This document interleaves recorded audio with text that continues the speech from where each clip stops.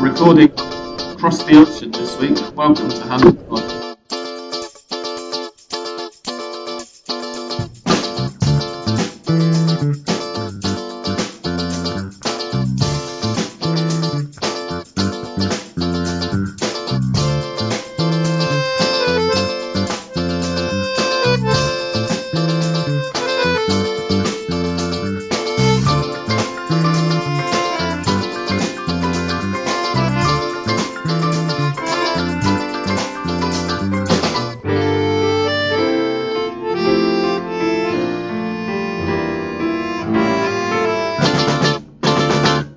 Welcome, ladies and gents. I'm Sam Kelly, as I normally am, and I'm sitting in my living room in Buenos Aires, watching a muted replay of Spain versus Portugal, which is very much what the match itself would have been like, really muted in a metaphorical sense. And I'm joined, such as our dedication to our podcast, by English Dan, who's now back in Brighton, is it Dan? Close to Brighton, Sussex, rural Sussex, you can say, yeah.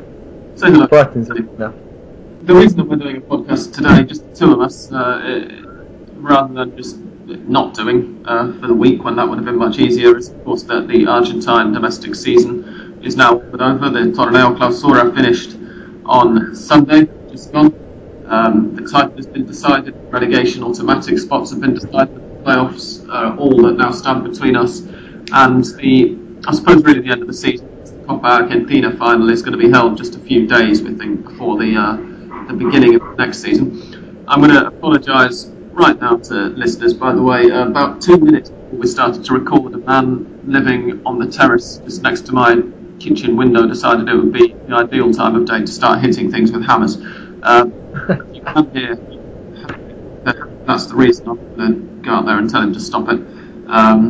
Also, if anybody hears a helicopter flying overhead over my house, then that's probably going to be one of the police helicopters to police the football match that's taking place tonight in La Bombonera. It's the first leg of the Copa Libertadores final. So we might talk a little bit about that, but the pod won't be online until after it happens. So on the other hand, we might not. Anyway, English now. Yes, sir. Highlights for you of the final weekend matches in the Clausura from your vantage point back in Europe? It was a very strange one for me to be keeping tabs on because obviously I was in Barcelona, I believe, that Sunday night, kind of watching from afar everything that was going on, and although I couldn't actually watch any of the games, I was keeping a close eye via Twitter. I mean, Sam was obviously one of the guys that was updating, and also on the Ole website they were trying as best they could to keep track of the 7 games, and it just seemed incredible. Like across all the games, everything kept changing, and I think there was some ridiculous number of goals for each game. And yeah, I think if I happened to be a fan of any of the teams, I probably would have just gone off and jumped off a balcony about halfway through. But since I was a neutral, it was all quite entertaining. It was quite headache-inducing to sit from the television, partly because I had DirecTV were very kind in putting up what was a really good idea, kind of 4 matches on the same screen at once, one in each quarter of the screen, so that you can watch this simultaneous unfolding. But it really doesn't help. Trying to watch 4 games at the same time, very difficult to concentrate. Even harder if you have a stinking hangover. So I had on Sunday because I was at the Plates match on Saturday, which we'll be getting onto later on. But yeah, there was a point, certainly during the last round of the Clausura, it was a great one for the mathematicians and everybody who loved to hate the Argentine relegation system. There was one point where Tigre were going to take Arsenal de Sarandí into a tie-break for the title, and also would have to play off against San Martín de San Juan to tie-break to decide whether one of those sides would have to go into the relegation playoff places. So it really did look that the final outcome was that Arsenal claimed their first ever league title. We will be getting on to that. Of course, Boca relinquished their title. I'd like to start off with the team, but they stayed up, proving Mystic Dan, Australian Dan, who's not recording with us this evening, wrong. He maintained all the way through the season that it just wasn't going to happen, and that the task was too much. And I think that's arguably the most impressive achievement of any of the sides in the Primera. this season. I don't know whether you'd agree now. Yeah, completely. From what I saw, I think out of the three of us, actually, if I remember correctly, I think I was the one that said, if they had a good season, they could at least think about surviving. And I think even at the start of the season, 19 games to go, it looked very, very unlikely they would do it. And obviously, you can see we came down to the last day, and they had an excellent chance of winning the title. Obviously, level on points going into the last day, and even that, as you just said, that we're in the situation that they were in a position to at least play off for the title. And obviously, if Arsenal had dropped points at that stage, they would have won it outright. But they also could have easily ended up in a playoff to go into relegation, promotion, which is just incredible, kind of, if you think about it. But I think overall Tigre are going to be happiest. I think it was the Tigre coach before the game. He said a lot of things. If you offer me now that we're going to completely escape from relegation, but we won't win the title, I'd sign for it straight away. And that's what they got in the end. And I think that's going to be the main thing. I think, correct me if I'm wrong, but next year they shouldn't have any problems whatsoever with the relegation tables. They should have enough points from this season just gone by to keep it through. And yeah, depends how much they can keep their squad together, but there's definitely something to build on. So yeah, I've been really impressed with Tigre. Can't really say much more. Next season, Tigre are going to start much higher up the league. They were handicapped all of this season by the year from 3 seasons ago now. From what are we in? We've finished 11-12, so 10-11. 2009-10 was the season that was handicapping them. I'm just bringing the league table up now on my spreadsheet, which is just loaded. I think it's been. It was something along the lines of the 2009 Apertura. I think they picked up something like 11 points, 12 points. That was the one that really, precisely. 2 years later started handicapping them. Precisely. Whereas in this season just gone, they picked up 63. Their reward, if you like, in a way for staying up is that, as I mentioned a week or two ago, would happen. They qualified for the Copa Sudamericana. That was already decided at the end of 2011, using a year-long table. But we still had to see whether they were going to manage to finish out of the relegation playoff places. The fact that they have means that the AFA will allow it to South America's second continental competition. The real losers as well on Sunday, Banfield, absolutely incredible. Who first of all 3-0 down at home to Colon when the crowd started, let's say, getting restless. There was a lot of crowd trouble. It's just been confirmed today by a police spokesman that there were 300 people inside Banfield Stadium who did not have tickets but were allowed into the ground anyway. And at 3-0 down against Colon, they started to cause an awful lot of trouble, and the match had to be abandoned. The 3-0 scoreline will stand. That's normally what the AFA do when the losing team's fans are to blame for matches being called off. And as a result of that, Banfield, who had a championship campaign in their relegation table, having won, it was the 2009 Apertura that Tigre did so poorly, wasn't it?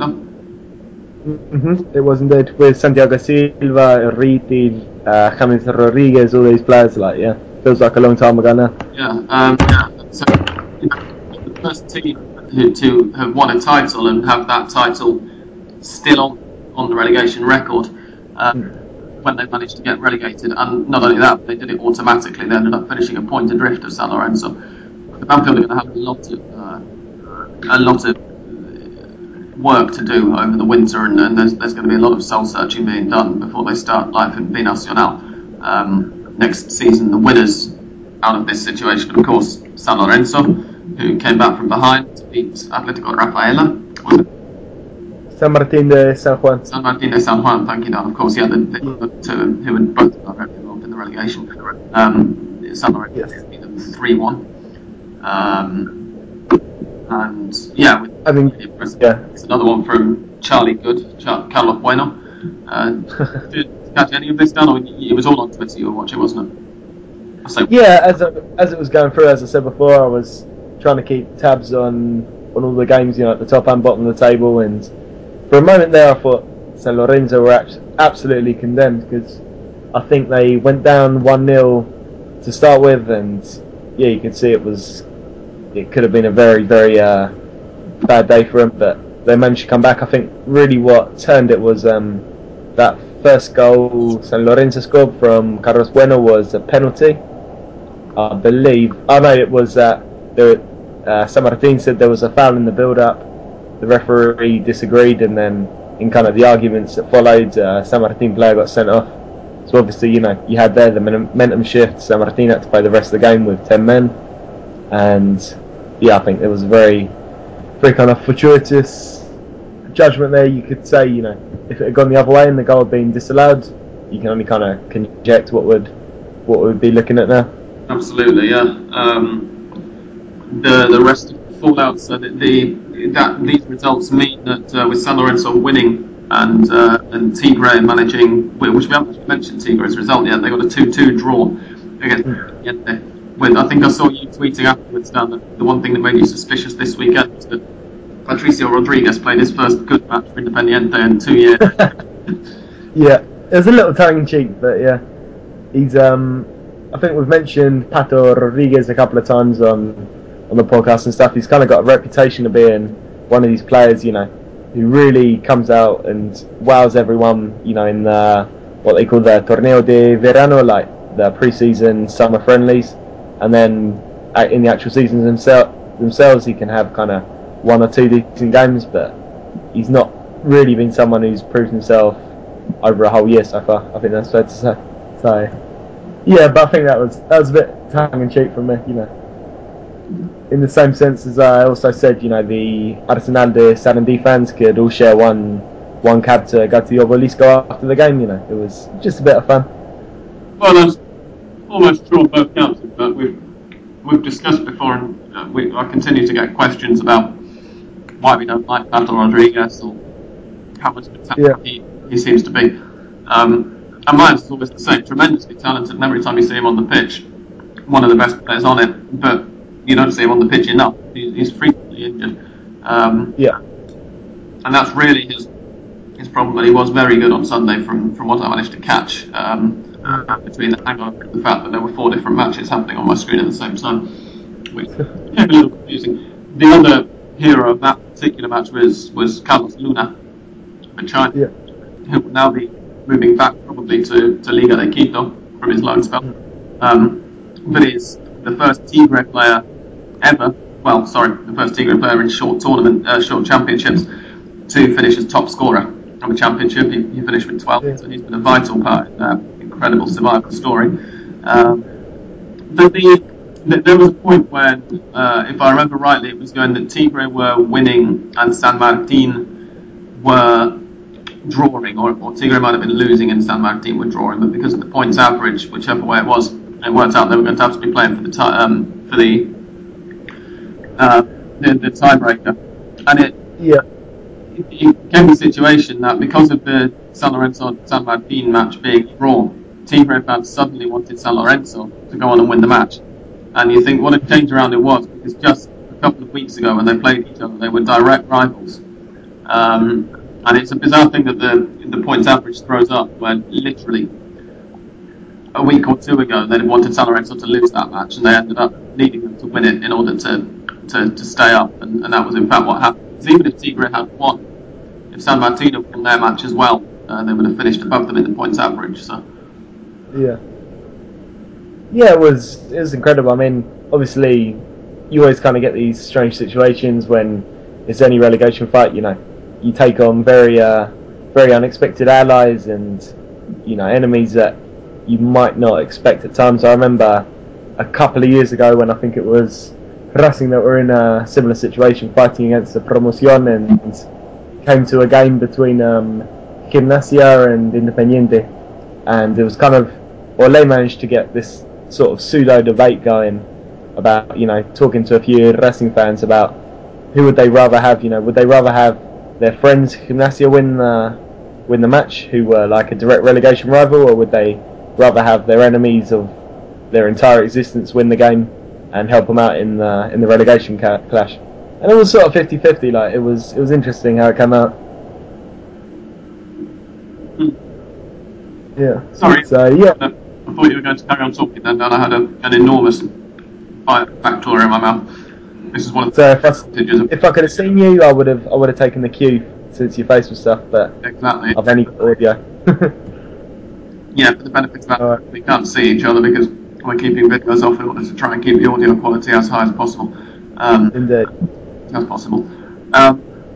So okay, we've covered the bottom really. We've got San Lorenzo and San Martin, the two holiest sides of the first division, the two Santos. Playing the relegation playoff. San Lorenzo starts on. In fact, sorry, they both start on Thursday evening. The first legs. San Lorenzo will be away to Instituto de Córdoba, and San Martín de San Juan will be away to Rosario Central. Particularly attentive listeners will realise already what that means for certain other teams in Nacional B, but we'll get on to that in a very short while. First, not had one's favourite Argentine football club, collectively speaking, I think it's fair to say, but they won the championship, so we better talk about them for a little bit. Mariano has asked me to remind people that his conspiracy theory came through. Arsenal have not only avoided relegation, but also won their first ever title. And San Lorenzo, the San Lorenzo Instituto relegation playoff, which was what so many people said was what the AFA wanted for whatever reason, is exactly what's come to pass. So Arsenal, do they deserve this title? Or would it be fair to say that they've gone through the entire tournament getting the benefit of some very dubious refereeing from Mr. Grondona and his cronies? I don't know. I think if anything, if you look back at the season, what they've benefited more than anything else is that they've had the two probably main title rivals, say Boca and Vélez. They can hold the distance because they had a lot of distractions with Copa Libertadores. Of course, Boca, as we're recording, will be playing the first leg of their final in roughly 2 hours, 2.5 hours, I believe. So that definitely meant Boca dropped a few more points than obviously we saw in the Apertura, even though they've got a very strong team still. And no, I wouldn't want to take anything away from Arsenal. I think you look across their team, they had probably 3 or 4 players who I'd put, say, in the team of the year of the last 19 games in the Clausura. People like Carlos Carbonero, I think I should say, who really impressed me. The Colombian winger Lisandro Lopez, who we've mentioned before, Berrizo, the centre back as well, Luciano Leguizamon. All enjoyed fantastic seasons. And if you consider as well, Arsenal did this after losing Maro Obolo, their top scorer, who'd been the main man in their attack for the last year or so. He went to Vélez. It's just, I've got to give them credit for it. I was very impressed. Yeah, I was thinking this as well. I mean, I'd agree. In fact, I think I may have tweeted it myself. It's a fairly sad day for Argentine football that they win the title. I've had a few people, in fact, in one of our questions for this week, since was asked by somebody, hate Arsenal de Sarandi. And also there was a comment on my ESPN Soccernet article today, the content of which we'll be mentioning in a short while, asking why I mentioned that Arsenal de Sarandi were a dislikable club. And it's not really that they've been getting the benefits of balls and so on during this most recent championship. It's more the fact that they were founded by Julio Grondona, who then was Arsenal president, then was Independiente president, is now the AFA president, and since he's become AFA president, they've benefited an awful lot. They've risen up incredibly quickly through the leagues, all under his stewardship of AFA, and whilst his nephew is still the president of the club. If Seba was here, he would be able to sort this familial relationship out for us. I believe it's his son, no, Sam? It might be his son, yeah, you're quite right. Yeah. And so this is why Arsenal's championship is a sad day for Argentine football. It's not so much that I actually think that they were getting the benefit of lots of referee decisions that wouldn't have gone their way in this particular championship.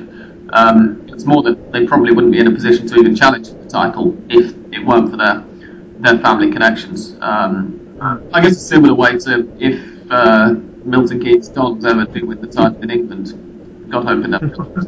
That will be a sad day for English football, not necessarily because it will be talking about a rigged championship, but because it'll be a shame. It's a club that an awful lot of people have a very big problem with. Although I don't think that Arsenal are quite on the same level of evil, let's say, as Milton Keynes. No. And also saying this as well, Sam, I was interested in this Rapid Rise, and I was going to look it in, and I believe that Arsenal were formed, I believe it was the start of the 1960s or the end of the 50s. It's around 50. And then... If I'm remembering right, I think it's around 1957. Yeah. And so, you say, meteoric rise. They went up, say, 4 divisions in say 54 years, like. Yeah, but it's more the fact that they've risen to the Primera since Rondona took charge of the APA. Yeah, true. Yeah. That's certainly how the problem that Seba and I know that a lot of other Argentines have with them. It's more the rise under Rondona than the rise since they were founded. Let's see, 1957 they were founded. It says on Wikipedia, so it must be true. But congratulations to Arsenal and their 12 fans. Pure footballing terms, they certainly deserve this title. I wouldn't want to take that away from them. And Lisandro Lopez, of course, who English Dan mentioned, as one of their impressive players during this championship, was the man who scored the only goal of the game on Sunday to get them a 1-0 win. It's an absolute beauty as well. Another fantastic volley. He's already scored one of the contenders for the goal of the season with an overhead kick. That was in the upper corner, wasn't it? Straight to the corner. Oh, yes. Yeah. Oh, my God. Magnificent goal and a 1-0 win over Belgrano. His Sunday just gone thanks to his volley from a corner about halfway through the first half. Congratulations to Arsenal. Commiserations, of course, to Boca Juniors. I'm saying this with an enormous smile on my face. Reserves, I should say, were completely outplayed by All Boys. Lost 3-1 in the end. Boca would have had to win and hope that both Tigre and Arsenal failed to win in order to stand a chance of reclaiming their title. So in the end, it wouldn't have made a difference. But of course, the reason that I was smiling so much, and the reason for the hangover that I mentioned a little earlier that I had whilst watching the matches on Sunday, and the content of my SoccerNet article, which I hinted at just a couple of minutes ago, is that River Plate, the most successful side in the history of the Argentine First Division, are now back in the Argentine First Division. Saturday I was lucky enough to be at the Estadio Monumental. I managed to swing a press pass a few days before the game and watched as they beat Almirante Brown 1-0. It's on the scoreline as 2-0, but I'm going to say 1 because the first goal was a mile offside from Rogelio Funes Mori when he provided the assist for it. Albeit an absolutely magnificent volley from David Trezeguet to open the scoring. Trezeguet had a penalty saved and then scored again from a Funes Mori assist very late on in the match. So a more than deserved win. River completely dominated the match. I think it deserved promotion as well in the end. They dealt very well with the pressure towards the end of the season, albeit they lost to Patronato in the penultimate round. But in the end, that didn't matter, and they managed to achieve the only thing that they were really bothered about at the start of the season. And the atmosphere at the Monumental was incredible. It was just so good to be there. I still can't quite believe that Funes Mori wasn't flagged offside. He was a clear yard to offside. There was a kind of ball over the top, I think, Leonardo Ponzio, which David Trezeguet headed on to Funes Mori, who was offside when Ponzio played the ball forward, was even further offside when Trezeguet nodded it onto him, and who then nodded it back into Trezeguet's path for that volley. But Funes Mori is, in a way, I want to say, hold up my hands here and give a public apology to him, because regular listeners to Hand and Pod will be fully aware that I've always slacked him off pretty much relentlessly. I did say that he might find his level in the second division, and that he might come back into the Primera a more confident player when River first got relegated a year ago. But in the last two home matches for River, he scored a very late goal to win the match in their penultimate home game, and he's now provided 2 assists, which end up being the goals that sent River into the Primera.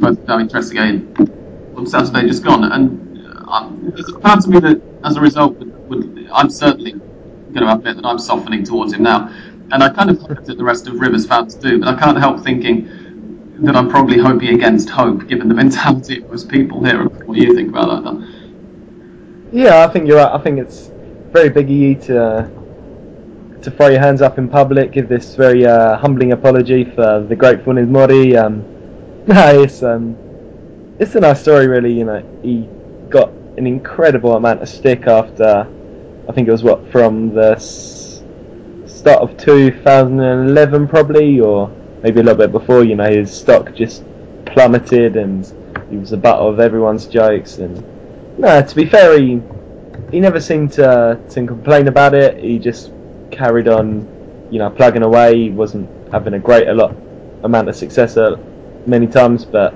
he never seemed to let his head go down. He never seemed to listen to all the crap that was being thrown in his direction. And you gotta say, you know, he might not ever go down as one of the best players to play for River. He's probably never going to be like a club legend, or, you know, mentioned in the same breath as people like Francescoli or these, you know, these kind of guys. But no, he's, at the end of the day, he's the guy who at the end of the season got River back up into Primera. So I hope, you know, if nothing else, he's going to be very fondly remembered for that. Indeed. Not the other guy, it has to be said. Credit has to go to the whole rest of the team, really. Jory Dominguez got a standing ovation when he was substituted very late on. Fernando Cabenas actually subbed at half time. He was the man who made way for Funes Mori to come on. But all of them did really well under difficult circumstances. And the question now for River fans especially is what's going to happen next, and who they bring in. Cabenas is on his way. The situation with Dominguez is up. Yeah, Trezeguet is fine. He's 6 months into a 3-year contract, so he's not going anywhere.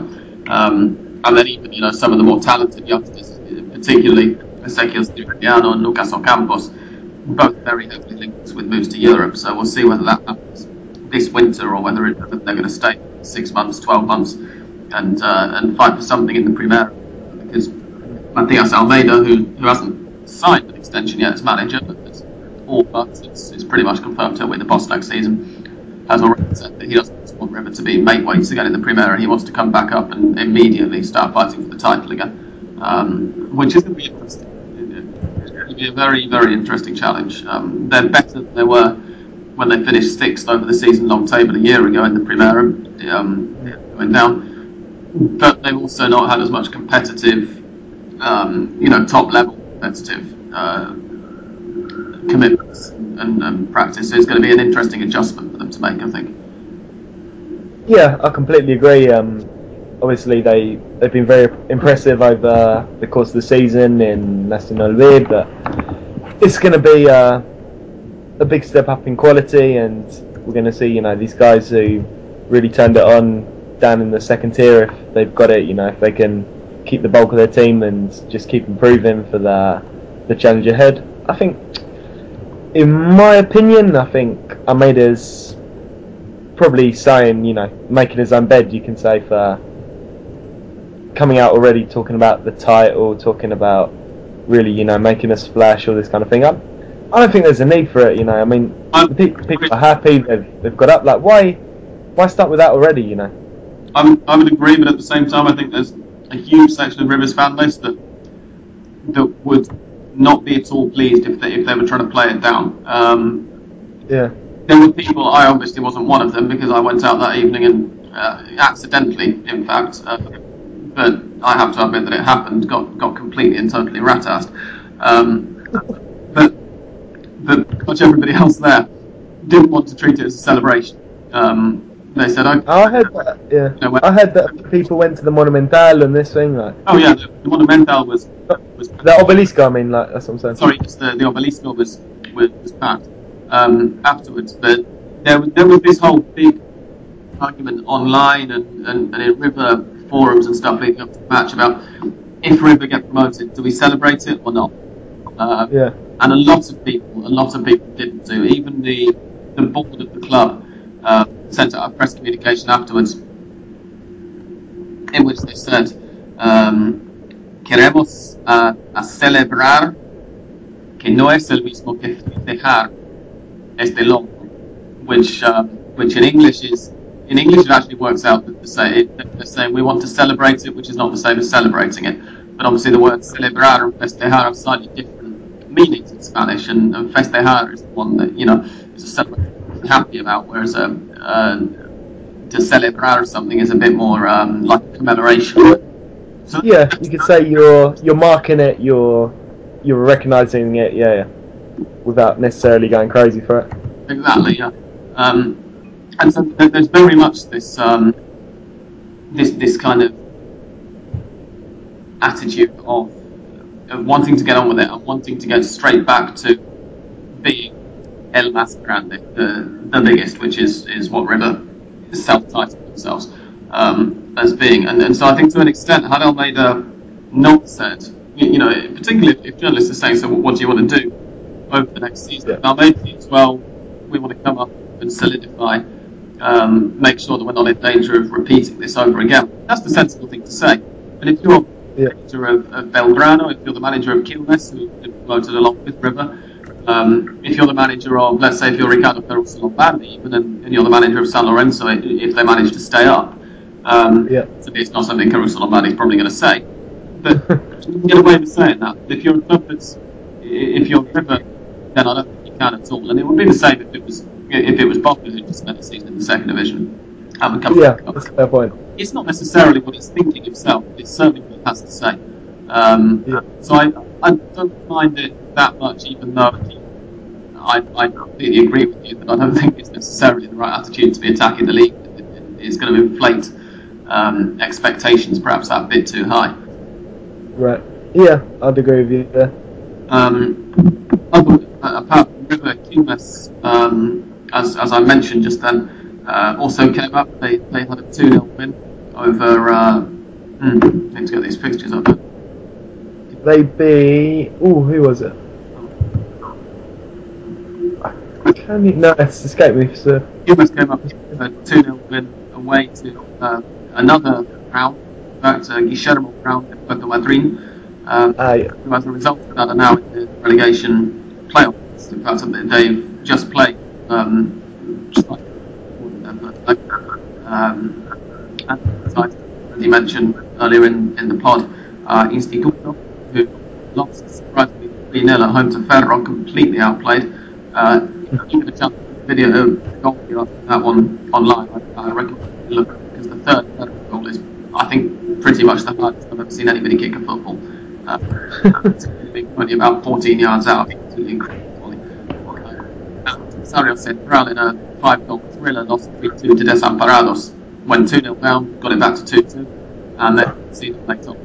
Those results actually meant River would have been fine and would have come up even draw. But the 2-0 they got certainly kicked off the nerves in the end. And I was struck as well by a very weird piece of symmetry, because I don't know whether you can remember it, Bishtam, but the second leg of River's relegation playoff against Belgrano. A year ago yesterday, as we're recording, a year ago on Monday, Mariano Pavone missed a penalty, or rather had a penalty saved. And on Saturday, David Trezeguet had a penalty saved as well, both of which would at the time have settled an awful lot of nerves. So it was that kind of eerie symmetry. Sort of deja vu kind. Yeah, just was poetic, albeit they were at different ends of the ground. But yeah, as I say, it was magnificent to be there and to enjoy it from Nacional B, because we talked about the relegation issues as well last week. So just to confirm, Atlanta and Desamparados have both been automatically relegated. Guillermo Brown, as I say, are in the relegation playoffs, and Chacarita Juniors at the other side in the relegation playoffs. Huracan managed to stay well out of it with a 2-0 win, if I remember. Yes, 2-0 win away to Atlanta. In fact, Ozzy Dan will be happy. His Ferro side finished 7th, so only 3 points, albeit 14 points behind Central, who were 4th, but still.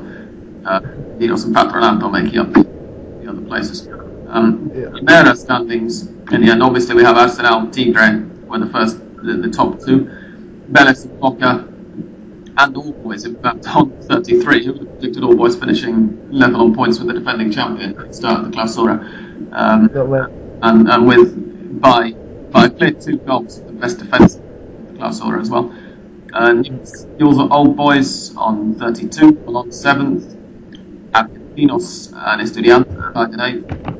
And then all the way down, of course, to Banfield, and it's just 2 wins all season, and we're quite deservedly relegated. I'm wondering now whether we have a very quick look at the teams who are going to be in a lot of danger next season in terms of the relegation standings done. I would skip it because it's going to involve Racing, and we can do this before the season starts. I don't know.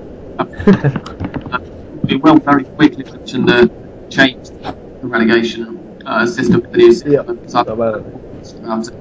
And there have been perhaps conflicting interpretations given of it. Seem a bit confused about what they're doing away with the points average system or the playoffs or what. From next season, relegation will not see any playoffs at all, so there won't be San Lorenzo, Instituto and San Martin against Central this week and this weekend. That won't be happening next season. It will just be the bottom 3 in the points average table straight down, and the top 3 in Nacional being straight up. Interesting, but as English Dad says, we'll probably save that until the new season preview, or the first couple of weeks of next season. For now, listeners, because this is going to be a relatively short podcast, partly because of the recording, I'm going to play some theme music, and then we're going to come back and we're going to answer some questions from people, so don't go anywhere.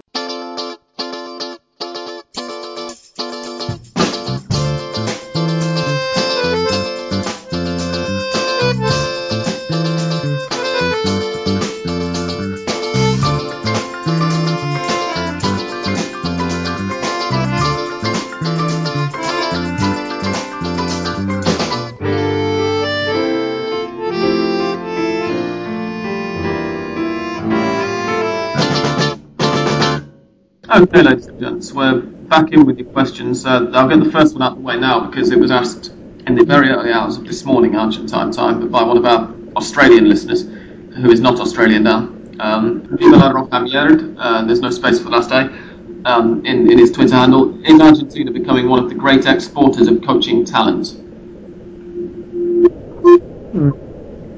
I think Jason made, obviously, he's an Universidad de Chile, or at least a follower of Chilean football. I think primarily of the likes of Marcelo Bielsa and Jorge Sampaoli. But it's something that I've thought a few times recently, that there are an increasing number of Argentine coaches, particularly across Latin America. You've got Jose Peckerman in charge of the Colombian national side. Gerardo Martino, obviously, until the start of this year, was in charge of Paraguay. Various others as well, who I'm now forgetting. Yeah. Well, I don't like. What I would say is, I don't know if it's necessarily becoming. I think there's always been a fair bit of respect for Argentine coaches across the world. Like, they've always been travellers. I mean, you can look back at Elenio Herrera, who, of course, was the founder of Catenaccio. He was Argentine, and you go back Menotti, of course, who was at Barcelona and all sorts of other clubs. So I think, there's always been a good respect for Argentines, their tactical knowledge and what they get.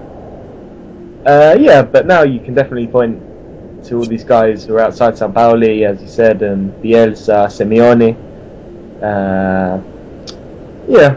There's definitely some good coaches out there. I don't know what else I can say. But it's certainly in Latin America, in the Latin American context, it's been a trend for a long time now, as indeed it affects the 2 biggest footballing nations on the continent, without a shadow of a doubt. The next question is from Shiva LM, who asks, how will losing Giovanni Moreno affect the Copa Argentina final, or will the mighty Racing still win that? So that's obviously what we've done. Perhaps if you'd like to mention how they lost him as well. Basically it came around very suddenly. He he accepted a move to go to China with Shanghai Shenhua, where he'll join Drogba and Nicolas Anelka, I believe, up front in the team directed by Hannah Pod's favourite coach, Sergio Batista. And no, I think it was kind of inevitable, like, from his agents, his investors' point of view. Racing weren't going to come up with the money, and they wanted kind of this new move, the new payday after 2 years in Racing. And from the players' point of view, it was, I think, you kind of seen he'd been under a lot of pressure from the fans, from the barras. We talked about these horrible threats he got, and I think that kind of made his position untenable from Racing's position. It was, they had a big outstanding debt to Atlético Nacional. I think it was something like $1.5 million to $2 million, which has now been wiped, and I don't think Racing made any money from it, but it's basically like they had him free for 2 years. So it's kind of like a compromise, a pretty underwhelming deal, and not really brilliant for any of the parties, but not a disaster either. So it would have been, I think I said before I would have loved for him to stay. I'm a big fan of Gio, but I think I knew, once that threat came in, he was probably going to go. And how the final of Argentina, which is almost going to be a pre-season match, because we're thinking it's going to be played 2 or 3 days before the start of next season now. Yeah, it's almost impossible to say, really. I mean, if we look forward to August, I think Gio's not going to be the only player leaving Racing. There's going to be lots of people whose contracts is expired, and other people, who have finished their time. They're going to be moved on. And I know Racing, they're talking about, they want big investments in the squad. Names that have come up early, of course, just stupid transfer rumours. We've got people like Roman Martinez from Tigre has been mentioned, Fernando Ortiz from Vélez, Jose Sand, who was at Lanús across, and he's in Mexico at the moment. He's apparently on his way, so yeah, you're going to see a very different Racing team, most probably a very different Boca team, because this is how it works. So it's almost impossible to predict without knowing that kind of thing. It's going to change a lot. I think what's going to affect it more than anything is that Luis Mendía is going to have had a chance to really make this Racing team his own by the time it comes around. He's going to have prepared for the new season rather than still working with what he's got at the moment at the end of the current one. Definitely. The other thing, of course, is that Racing have already been involved in, I don't know whether you saw this today down in England, but have already been involved in the first transfer move of the first confirmed transfer move of the winter break, because Matias Cáceres, isn't it? No, Martín Cáceres. Marcos Cáceres. I knew it was M something. Has been sold to Newell's Old Boys. He's signed a contract for them. Wonderful, good. You're happy about that? Yeah, I know. Was it Ralph Hanna's probably his biggest critic, and I'm not gonna say he's much wrong. He's one of these players who's been hanging around the club for a long time and doesn't really have a place there. So I think it's the right thing. Absolutely, excellent. Now he'll probably become a world beater at Newell's and lift the title in December, because that's how things work for Racing. And generally for Gerardo Martín. Yeah, exactly. On the other foot. Wes 1888 asks, why is it only Boca who bother with player names on their shirts? I'm a bit confused by that, because I don't think it is only Boca, is it? No, there's a few clubs that do it. There's definitely, I think Lanús might do it. Estudiantes, I'm almost certain do. It's certainly something that's less common in Argentina. The other thing is that a lot of the clubs who do it have a habit of putting a sponsor at the top of the shirt and the player name at the bottom. So especially when players tuck their shirts into their shorts, it often looks like there's no player name there. But it's just, I think the answer is that it's less of a concern generally in Argentina. I suspect that Boca and several of the others who do it maybe want to European, but it's not a requirement in Argentina, which personally I quite like. I always think shirts look better when they've just got a number on the back and no name. That's just it's kind of a classic look. Yeah, I like it. Exactly. Yeah. Phil Kearney, why does everybody hate Arsenal de Sarandí? We've touched on that one already, as I mentioned earlier on. Soul Spin Jeff says, who is viewed as the biggest club in South America outside Argentina by Argentines. Yeah. Do you think we can give that one a go? I'm going to guess that it would be one of the Brazilian giants, quite possibly Corinthians, in fact. Yeah, it would be, for me, it would be one of either kind of Flamengo or Corinthians. Maybe, yeah. Santos, maybe for that success, probably not just for the institution, but definitely for the success and fame. Yeah, or you've also got the big Porto Alegre clubs like Internacional and Grêmio. I think the safest thing to say is going to be one of those big Brazilian clubs. Yeah, it's a tricky one to answer.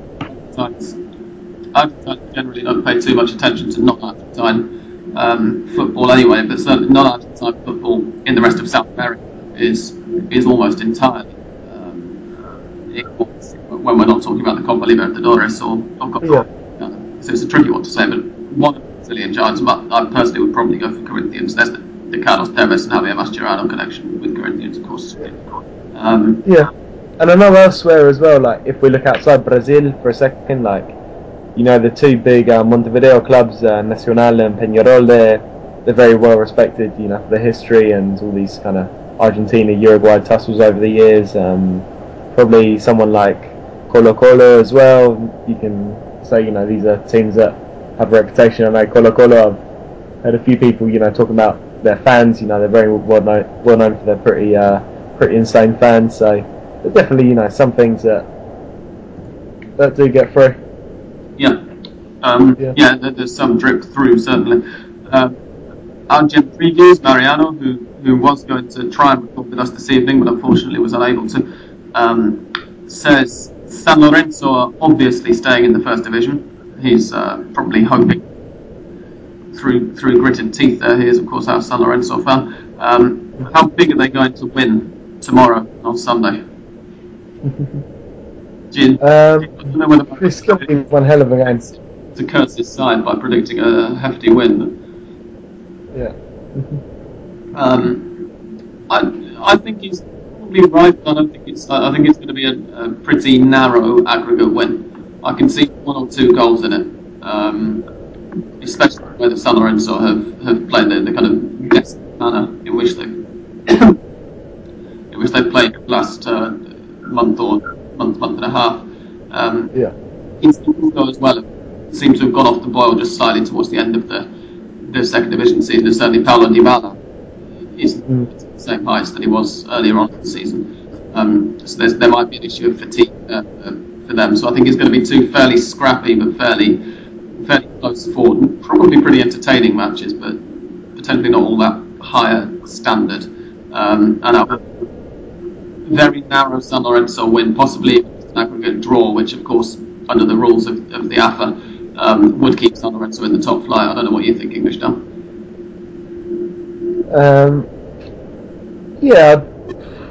I can't even begin to predict this one. It's going to be one hell of a couple of games. So I'm going to stay well away from making any predictions. It's going to be nice, I think, for the first time. See people like Dybala with real sort of exposure to a massive audience. Of course, people saw him probably against River and in the National League a bit, but this is going to be, I think, another kind of stage for him. So I know he's been a bit off form recently. But no, we'll definitely see. Are you going to be able to watch any of the relegation playoffs now, or are you not that bothered about them now that the season's over? They're never easy to follow, but I'll do my best. With the time difference, it's not particularly convenient, but I'll try and at least keep on top of the results. Definitely. Sure. Niall Bukowski has tweeted us another Racing-related question. Where to next for Claudio Shakov? I don't know. I think the one thing for certain is that he won't be in Racing next year. Well, no, certain, because his contract was rescinded about 2 months ago. Exactly. He's been a free agent since then. I can't say where he is going to go. I don't know. I do know that it was reported by say Sports a few weeks ago that he turned down a contract with West Bromwich Albion. That's true. That report was 100% true. And where exactly he's going to go is anybody's guess, because he seems to be frustrating people a bit with his contract negotiations. He's said many times, and it is the case, that his dream is to play in the English Premier League. So it's a matter of how far down the English Premier League he's looking to go. He turned down West Brom because he wasn't happy with their wage offer. So we'll see what he thinks of himself. I think probably affects where he ends up next as much as what anybody else thinks of him, because it's not as if he's playing particularly frequently or particularly well over the last 12 months. His valuation of himself seems to be an awful lot higher than an awful lot of other people's. I'm sure, yeah. I don't think anyone's going to be knocking down his agent's door to sign him. And the final question, we might have a couple more about, but the next question is from Jaspooch, which is JASPVJ, who asks, is there a chance of Masaccio of Villarreal getting the nod centre-back ahead of Federico Fernandez for the national team? What do you think, Don? It's a good question. I mean, it's not going to do him any favours that Villarreal have just gone down. I haven't heard, what the next move will be for him, but it's hard to see him getting a look in while Villarreal are in the Segunda. But no, it looks for the moment that Sabella is kind of putting a lot of faith in this Garay-Fernandez partnership. I think if I know Sabella, he's not going to be one to just discard it. They're two young kids. He's got a lot of faith in them that they're going to grow and get to know each other's game. So I think unless they really start to kind of flag and they really start to give away stupid goals that are going to start costing matches, it's going to be the primary partnership going forward. Yeah, I think that's right. Solidity is going to come from playing together. Yeah, not necessarily the players themselves, but just that they're there together and know each other. Yeah. Yeah, I certainly agree that Masaccio deserves at least to be in and around the squad, to be able to challenge at some point. I don't think that anybody would argue with that, really. And I'm just checking out now to see whether we have any more questions. I think that we've covered pretty much everything. We did have one from Viva Patisma asking whether, which was what I hinted at earlier when I mentioned the change to the relegation system, whether we can explain the relegation point system and how it's been modified. As I say, from now on it'll just be 3 straight down. And for any new listeners who are wondering why River were relegated last year, having just seen that they've been promoted again, or wondering why Tigre only just scraped survival after finishing 1 point adrift of the champions. It's taken on the number of matches and the number of points that you have won in your current division over the last 3 seasons, divided by the number of matches that you've played in that division. So if you've been there for 3 seasons, then it's those 3 seasons points divided by 114 games. If it's 2 seasons, it'll be those 2 seasons points divided by 76 games, and so on. If you're listening to me and don't think that makes very much sense, then don't worry. It doesn't make very much sense. But yes, absolutely, that's a very as lucid an explanation of it as we can give on a podcast. If you want to see it written down, think about it a bit more. Have a look at my blog, estelgolsiempre.com, and click on the tables page. The relegation table there is out of date. The explanation is up to date. So I'm just wondering now whether there's anything else to add. Just one thing I'd like to talk about. I know we mentioned earlier about the relegation battle in the Nacional B and the fact that Chacarita went to the Promoción to go down to the Metropolitana. You know who they've got in that game? None other than Nueva Chicago, which is going to be quite a feisty game, I think you can say. I've just been looking on Twitter and the second played that, and Chicago won 1-0. So the second leg back at Chacarita Stadium is going to be really interesting. That was played literally ended about an hour before we started recording. Oh, excellent. Okay, I'm a bit out of date. And saying the second tendency or the second trend on Twitter is menos peligroso que Chicago Chaka, which is like what is less dangerous than Chicago Chaka. and there's some brilliant little answers coming up. One of them is letting Insaurralde mark Messi, and yeah, all sorts. There's some very nice things there. So that's going to be an interesting one. Yeah, I don't know if it went off without incident in the end. I'm going for sitting about 15 feet behind the goal when Cristiano Ronaldo has a free kick earlier today. That would probably be one of the options for something that's less dangerous. For those listeners wondering why on earth that would be a trending topic, it's because Chacarita and Nueva Chicago, both of their sets of fans, have terrible reputations for being, well, I'm not going to violent. I was trying to think of a polite way of putting it, but there really isn't a polite way of putting it, is there? So yeah. Sam. Yeah, Sam. I've got one that might get some sympathy from you. The menos peligroso que Chicago Chaka. Mm-hmm. It's from one guy saying, giving someone the time when they ask you, "Hey, have you got the time?" Yes, and any gringo who has been asked that by a local in Buenos Aires will be aware that can be a very scary question to be asked, depending on which part of town you're in and on how lost. I'd recommend learning to tell the time from the sun and this kind of thing. Like, it might save you a bit of problems. Yes, that's a top traveller's tip if you're coming to Buenos Aires from Hand and Pod. We shall wrap up now. We've been recording for ever so slightly shy of an hour, and when I say ever so slightly, I mean about 25 seconds shy of an hour. So we hope that this has been a listener quality for all of our listeners. There will be no Hand and Pod next week because the two bands will still be on holiday, and a week from now, I'm going to be getting on a coach to Mendoza for a holiday myself for a week. The week after that, we will be back, or in about, what will it be, about 2.5 weeks' time, which will be recording probably on a Friday or a Saturday. Something like that. With probably without English down, but with Australia down, and hopefully, fingers crossed, with the wonderful Joel Richards. And with a history guest who won't be saying very much, but is going to be observing us from a scholarly point of view, which will explain more during that next recording session. It's going to be an entertaining or eyebrow-raising one at least. But for now, English Dan, it's goodbye. Goodbye, Sam. Pleasure to speak with you as always. My pleasure as well, Dan. Thank you for taking the time out of your holiday to do this as well.